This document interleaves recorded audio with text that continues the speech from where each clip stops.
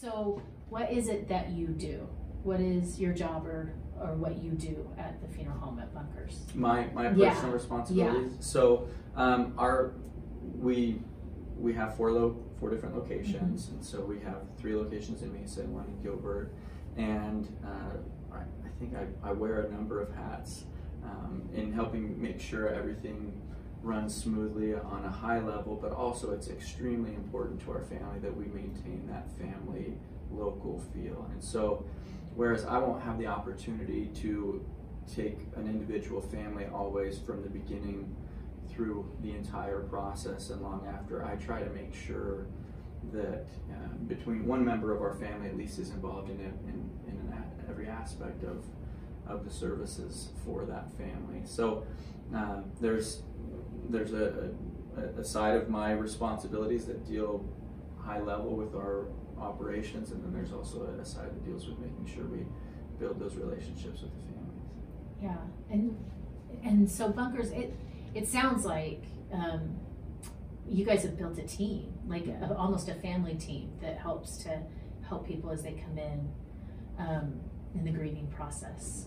And we have, in addition to our blood relatives, our staff, they're every bit as much family to us in a lot of ways, and we have the most incredible, empathetic, compassionate staff that I've seen. We're involved in several local and national organizations and things, and I really think that we've got such a wonderful staff and a group of people that come from a variety of backgrounds, from different cultures and everything, but we all speak the same common language of compassion, and we come together and make, I think, a pretty special team to give people the quality of service that they deserve. Yeah. So walk us through the process a little bit. Someone's passed away, mom or dad. Sure. Because we're calling this Caring for Mom and Dad, but really anyway, anybody. One of the most common questions that people have when they call and mom or dad or somebody that they love is getting close to passing is just, what do we do?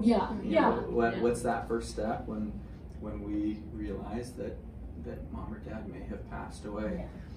Very fair question. It's important to know what to do. And so depending on a couple of different scenarios will dictate that answer. So if mom or dad is under hospice care, then your first phone call will likely be to hospice. Hospice will then either come on site. Most likely they'll come on site and they'll visit with your family, and then they will communicate directly with us. I always encourage the family to allow hospice to contact us. Okay. And the reason for that is twofold, because there's some information that we'll need from hospice. And when a family's just lost somebody that they love, we don't want them tied up on the phone answering a number of questions. We want them to be able to be there as a family and enjoy those special moments together. And so we encourage hospice to call us for that reason, but also so our information and their information matches up. Okay.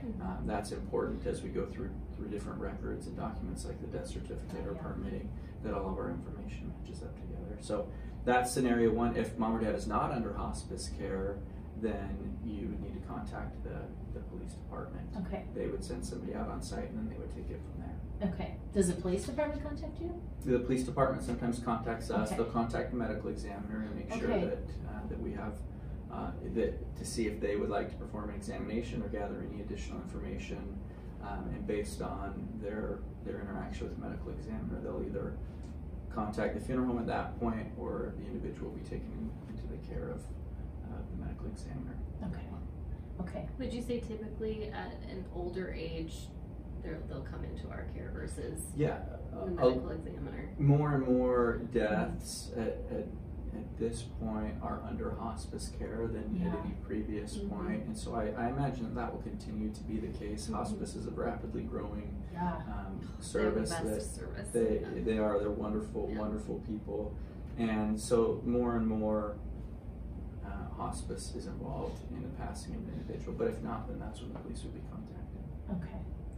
Okay. What are some misconceptions? What are some misunderstandings people have about the process or what you guys do or how it works? Yeah, great question. I think a lot of it's not necessarily misconceptions, but just a fear of the unknown, the anxiety that comes with what's next. I haven't done this before. And so I think first and foremost, they need somebody that they can trust, that's there to give them wise counsel on how, one, they can begin to heal, and two, how they can celebrate and honor the life of their loved one, which is extremely important. But as far as misconceptions are concerned, I don't know that there's any large misconceptions other than people just don't know what they don't know. Yeah.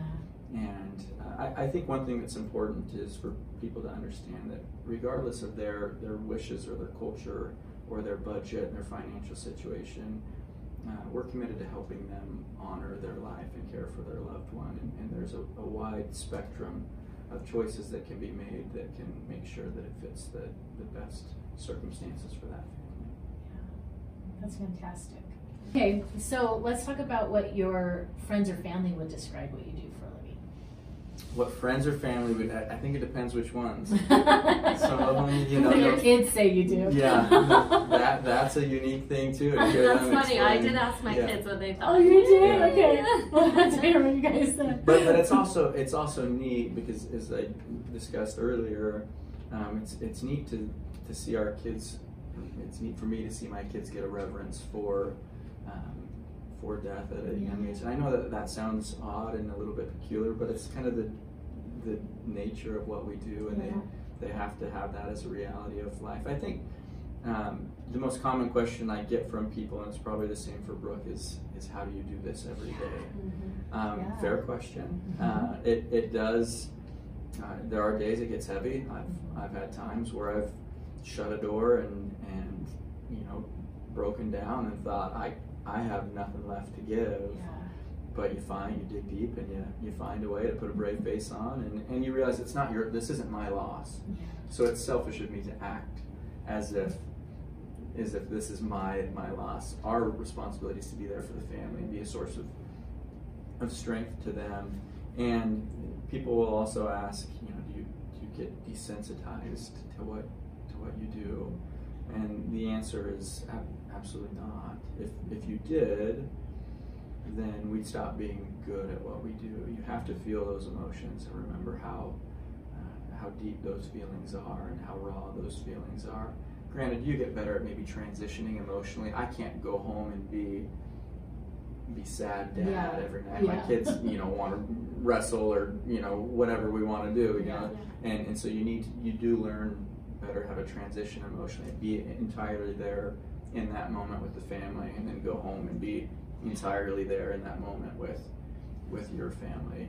So, but I think as far as explaining what we do, hopefully our friends and family would describe it as a service, that we're there to serve and help people. And I think watching our dad and our grandfather, that certainly was what they were described as. So hopefully we're the same way. Yeah. So now I'm curious what your kids say that you do for a living. Well, I think people understand maybe a little bit more about what he does because it's a funeral home. They understand. I think a lot of people aren't really familiar with pre-planning and the insurance portion to it and that sort of thing. So when I asked my kids what they thought I did kind of more like what the funeral home does. And when people ask how do you do this all the time, luckily for pre-planning, it's not quite as heavy typically. But I do work out at our new cemetery too. So sometimes I'm with people who are mourning too. But and kids aren't always as tactful as you want them to be. So you get some interesting dynamics too. I remember when my daughter, she was probably 4 or 5 years old at the time, and she had a friend over and they were playing and playing house, and my daughter's driving the car to the cemetery, and I'm thinking, this is not normal for most kids, but that's what they see in this environment. So but like he said, I think that my kids have learned, when I'm on a phone call, you need to be quiet, like this could be an important phone call, because sometimes people, if we've created a bond or whatever, they think they need to call me, and I can, you know, help them in the process, but you know, and you know, there's times that I do take, like I said, those difficult phone calls, and it's important for them to know, or even to just be able to communicate to them, like, I dealt with some hard stuff today, so I just want you to know that, like, so know, that's why I need a gallon of ice cream. That's why you can't touch the chocolate chip. It's you know, but I think because my kids are a little older than his, like, I can communicate those things to them, and they're creating, you know, that empathy for but that life can be difficult for people. Right. And to treat everyone kindly, because you just don't know. Isn't that the truth? You just don't know. Well, and I've always, even from the time I was younger, had this, I mean, at any point in time, had this desire to try to be kind to people, because I always think tomorrow that person could be sitting in our funeral home and had lost their mom, and how little would I feel if I looked across and I had been impatient with them or honked at them the day before, or I mean, even the smallest of things that at such a tender time, you want to make sure that you are treating people in a way that they say, that's somebody that I would trust to care for somebody else. That's huge. Did you have fear of dying growing up around that much death, or was it you want to take that one? I especially as a child. Oh, really? I did. Okay. I definitely have experienced some, just because I was. I mean, it's normal anyway, but you guys were exposed to it. Right, I was exposed to it. We were all exposed to it. I tend to run a little more on the anxious side anyway, so you know, that's a little more natural for me. But I definitely. Because it is a reality too, that this could be the last time I say goodbye to someone, because you saw it. For me, certainly there, and it's not doesn't completely go away. We're involved with a number of tragic circumstances, and it does change your perspective sometimes. It probably changes the way you parent a little bit. It changes the way that the decisions that you make, because you're exposed to, a lot of times, the worst case scenario of dangerous things or whatever it may be. And so, I do think it gives you a little added fear sometimes. I think for me, one of the things that's important for people to understand is that a service, a funeral service, a memorial service, a celebration of life, I've had people call it a party before for the person that they love, and whatever the vernacular you use, that's up to that family and what's best for them. But I think it's important for people to understand that those can look as different as the family wants them to, that they can be ultra traditional, what people are used to, and they can be extremely untraditional and unique and different. And the value of services come when they're personal, when they really reflect the life of that individual.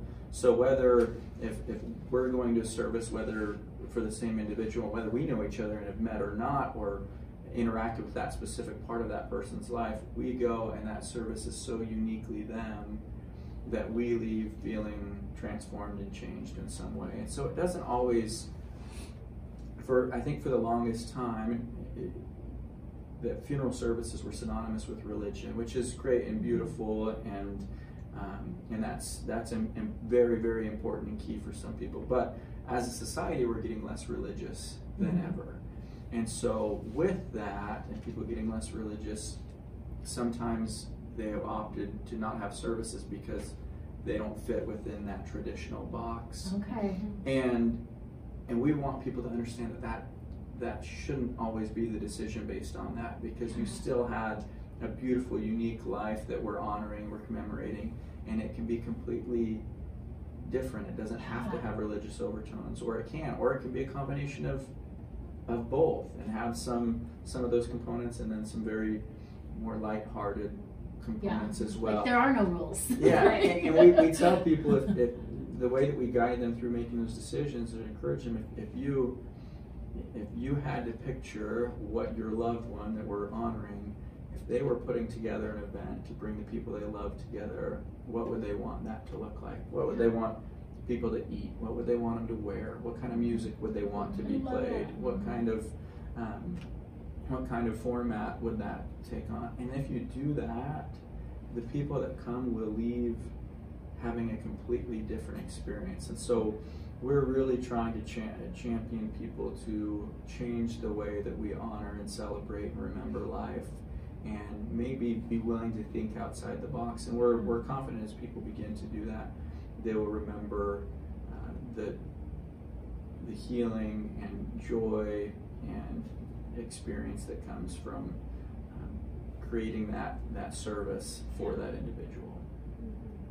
That's fantastic. Mm-hmm. Like seriously, I just hire a gospel choir and have a Dallas party. Like, but the thing is, people always say that we always have these ideas in our mind of like what would be amazing if we were to. Yeah. But we rarely do it. Right. But if we started, mm-hmm. and so you have these significant events that we have in our lives, whether it's a birth or a graduation or a marriage, and these large events are created around these significant events. But then we get to somebody passing, and more we're saying we just won't do anything. Yeah. And it's pretty tragic, in my personal opinion, because I think that is one of the transformative events that we have in our life, and we should put something together for that individual that helps, because funerals are for the living, not necessarily for the for the dead. I always say that's the best. The highlight of death is when family comes together, because truly people typically make an effort to come together. That's when you need each other most, and that's when those relationships are most important and valuable, is when hard things happen. So. And that's what, if you see our new facilities and things like that, the new funeral home that we built in Gilbert, it breaks pretty much every stereotype that you thought a funeral home can look like. Yeah, it's beautiful. And it was created entirely with the experience in mind, and it was crafted around what that experience can look like. So I think that's one thing that's really important to me that people understand, is that funeral services don't have to fit in a box. The only box they have to fit in is whatever the life of that person tells them it should look like. Yeah. And I'm seeing a shift, and I don't just, in what I do is not nearly as exposed, but even to cremation and stuff like that, I'm seeing a big shift where, so they're not having these open caskets and visitation type of things, but it is a little bit different. It is, and we're to the point in Maricopa County specifically, cremation's about 75%. So it's a significant majority. Yeah. And we're not as concerned with whether people choose burial or cremation. That is entirely a personal decision. That is not a right or wrong decision. It's personal. But we do hope that regardless of that preference, that people will still take the time to celebrate life and gather and get together. Because what we do see, and more research is showing it, that as we get away from that, there is more compounding and unresolved grief, chronic grief that carries longer than it traditionally has. Yeah. Some closure to it. Is really important. Yeah. An opportunity to share memories and joy memories and and I don't know if all funerals are that way or this way, but a lot of funerals that I go, there is a grieving, but there is a joyous part. There is a remember how funny they were and how remember you always try to slam the door when you come to visit or whatever. Just the quirky things that you love and remember. There's a closure there. Yeah. There's an important aspect, I think. Well, and every good funeral at some point, not every, but a lot of them, at one point you'll laugh, at one point you'll cry. Yeah. And you think of any experience you've ever had in your life where in the same hour you've laughed and you cried. Yeah. Those are pretty meaningful, deep experiences. And so it's, to me, it's unfortunate when each individual life isn't honored in some form or fashion. Yeah. And I think part of that, and we're just so busy in our lives that we forget to take time to do that. And when you have a ceremony, you know, for people that I've noticed, that day kind of becomes devoted to that person. And I take time to remember or to grieve, you know, but if you don't have that moment, I could go a year and not have that, and it's just still there. In pre-planning, that's something that I remind people of a lot of time. Is just remember that this is not for you. This is for the people who love you, and that's really important to that. And I think one of the biggest misconceptions, getting back to that question, is that people, and Brooke probably runs into this even more than anyone, but people think they're doing their family a favor when they say, don't do anything for me, just cremate me or just bury me in a pine box or whatever. And I get that some of those things are a little bit tongue-in-cheek, but it really isn't necessarily a service to your family, and it isn't necessarily doing them any favors, because they love you, and they need that time to heal and adjust to a world without you. And there was some research done a while ago where people that said that, they asked them deeper, do you really hope people do nothing for you? And every single one of them said, well, I hope they'll do something. And again, getting back to what that looks like, that can be unique, but please do something. Honor the legacy that was. Get people together. Go, whatever it is that's unique and it gives tribute to the life of that individual. Just do something. I met with a lady recently who, you know, she's all worried about the logistics of, you know, family and getting there, and I just said, you know, I want you to know, as the granddaughter of a grandma who just passed away, you know, not too long ago, nothing could have been more important to me than to celebrate her life. So I want you to know your family wants to celebrate your life. I don't know anyone that sees it as a burden. Right. It just isn't seen as a burden. I mean, I know that is a thing with the aging. They don't want to be a burden. Right. That's very important. You hear that all the time. But it's not to come to a funeral and to because you also find support there. Right. You find the support you need there. Right. You know, and we feel so alone and isolated in this world, and like we're the only ones feeling what we feel too often. Too often. It's never the truth. No, it's never the truth. and for most people, grandparents or parents or whatever it may be, they derive their most joy out of their family coming together. So it's ironic that, you know, you not want that to happen. Right. You know, when you pass, it's one of those last opportunities for those people to get together. And I think most of us think it's a privilege to attend an end of life ceremony, celebration, whatever you want to call it. It's a privilege to attend that, and it's an opportunity to put everything down and to support the people who need the most support, or to get support. They need the support. It brings community together in a way that things can't. It's a demonstration of love and respect, and so it's important. I've never felt it as a burden, and I've never oh dang it, I have to go to a funeral. You know, I don't hear that. Sure. I don't hear that. You know. So what do you see as the greatest need for the aging population, and as the baby boomers age, or their children as they support them? Really, just being prepared. You know, like I've mentioned before, it's not something that most of us want to think about or talk about, but like I said, it's inevitable, and really, I think there's a huge burden that's lifted. I've had several people tell me, I've slept so much better since I got this taken care of. Or, you know, as they're, you know, pushing away their chair to leave, it's like, oh, I feel so much better now. So really just being willing to have those conversations as a family, and being willing to take the step to plan. A lot of times it's just making that phone call, just, you know, doing it. Initiating it. Just initiating it. And to have that talk. If mom and dad want to have it, to not be reluctant, or if you need to have it, to be brave to have it. Okay, Bryce, what do you think? What do you think is the greatest need? I think, I mean, on a general level, so I have parents that are 68 years old, not sure if I should say that or not, but parents that are 68 years old, and then a father-in-law who's 86, so quite a in that aging dynamic, quite a range there. And one of the things that I've noticed, especially in my father-in-law's case, is that people as they age need people that they trust to provide them with information that's valuable. I am continually amazed at the level of information or the volume of information that targets this aging demographic, both positive and negative, and some that seek to take advantage, downright predatory, and I've seen family members be victim to that. It makes you absolutely sick. So I think access to people that they trust with information that's valuable and easy for them to digest in the format that they need it to kind of cut through some of that noise, specifically as it relates to what we do.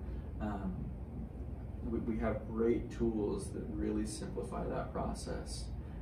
We have what we call a Final Wishes Organizer. We have a Final Wishes Organizer that's specific to veterans, what we call our Veterans Memorial Program, that makes sure we collect all of that information so everything's in place. And so, again, I think just simple tools that allow them to put information and gather information together that can help them make informed decisions. Yeah, I think that's really important. I mean, I think of all the stuff that gets thrown at me and sorting it through, you know. Yeah. Sure. But they're more vulnerable. I mean, that's why there's all these laws in Arizona about vulnerable adults. Because there's just so much information. There needs to be, unfortunately, those are birthed out of need after something bad has happened. I know. I'm sure we've all seen some stuff that, we're glad it's out there, but unfortunately there's a need. And it's easy to be confused. And now so much of our information is virtual. And so they don't have access to it either. Right. Because it's all so virtual, you know.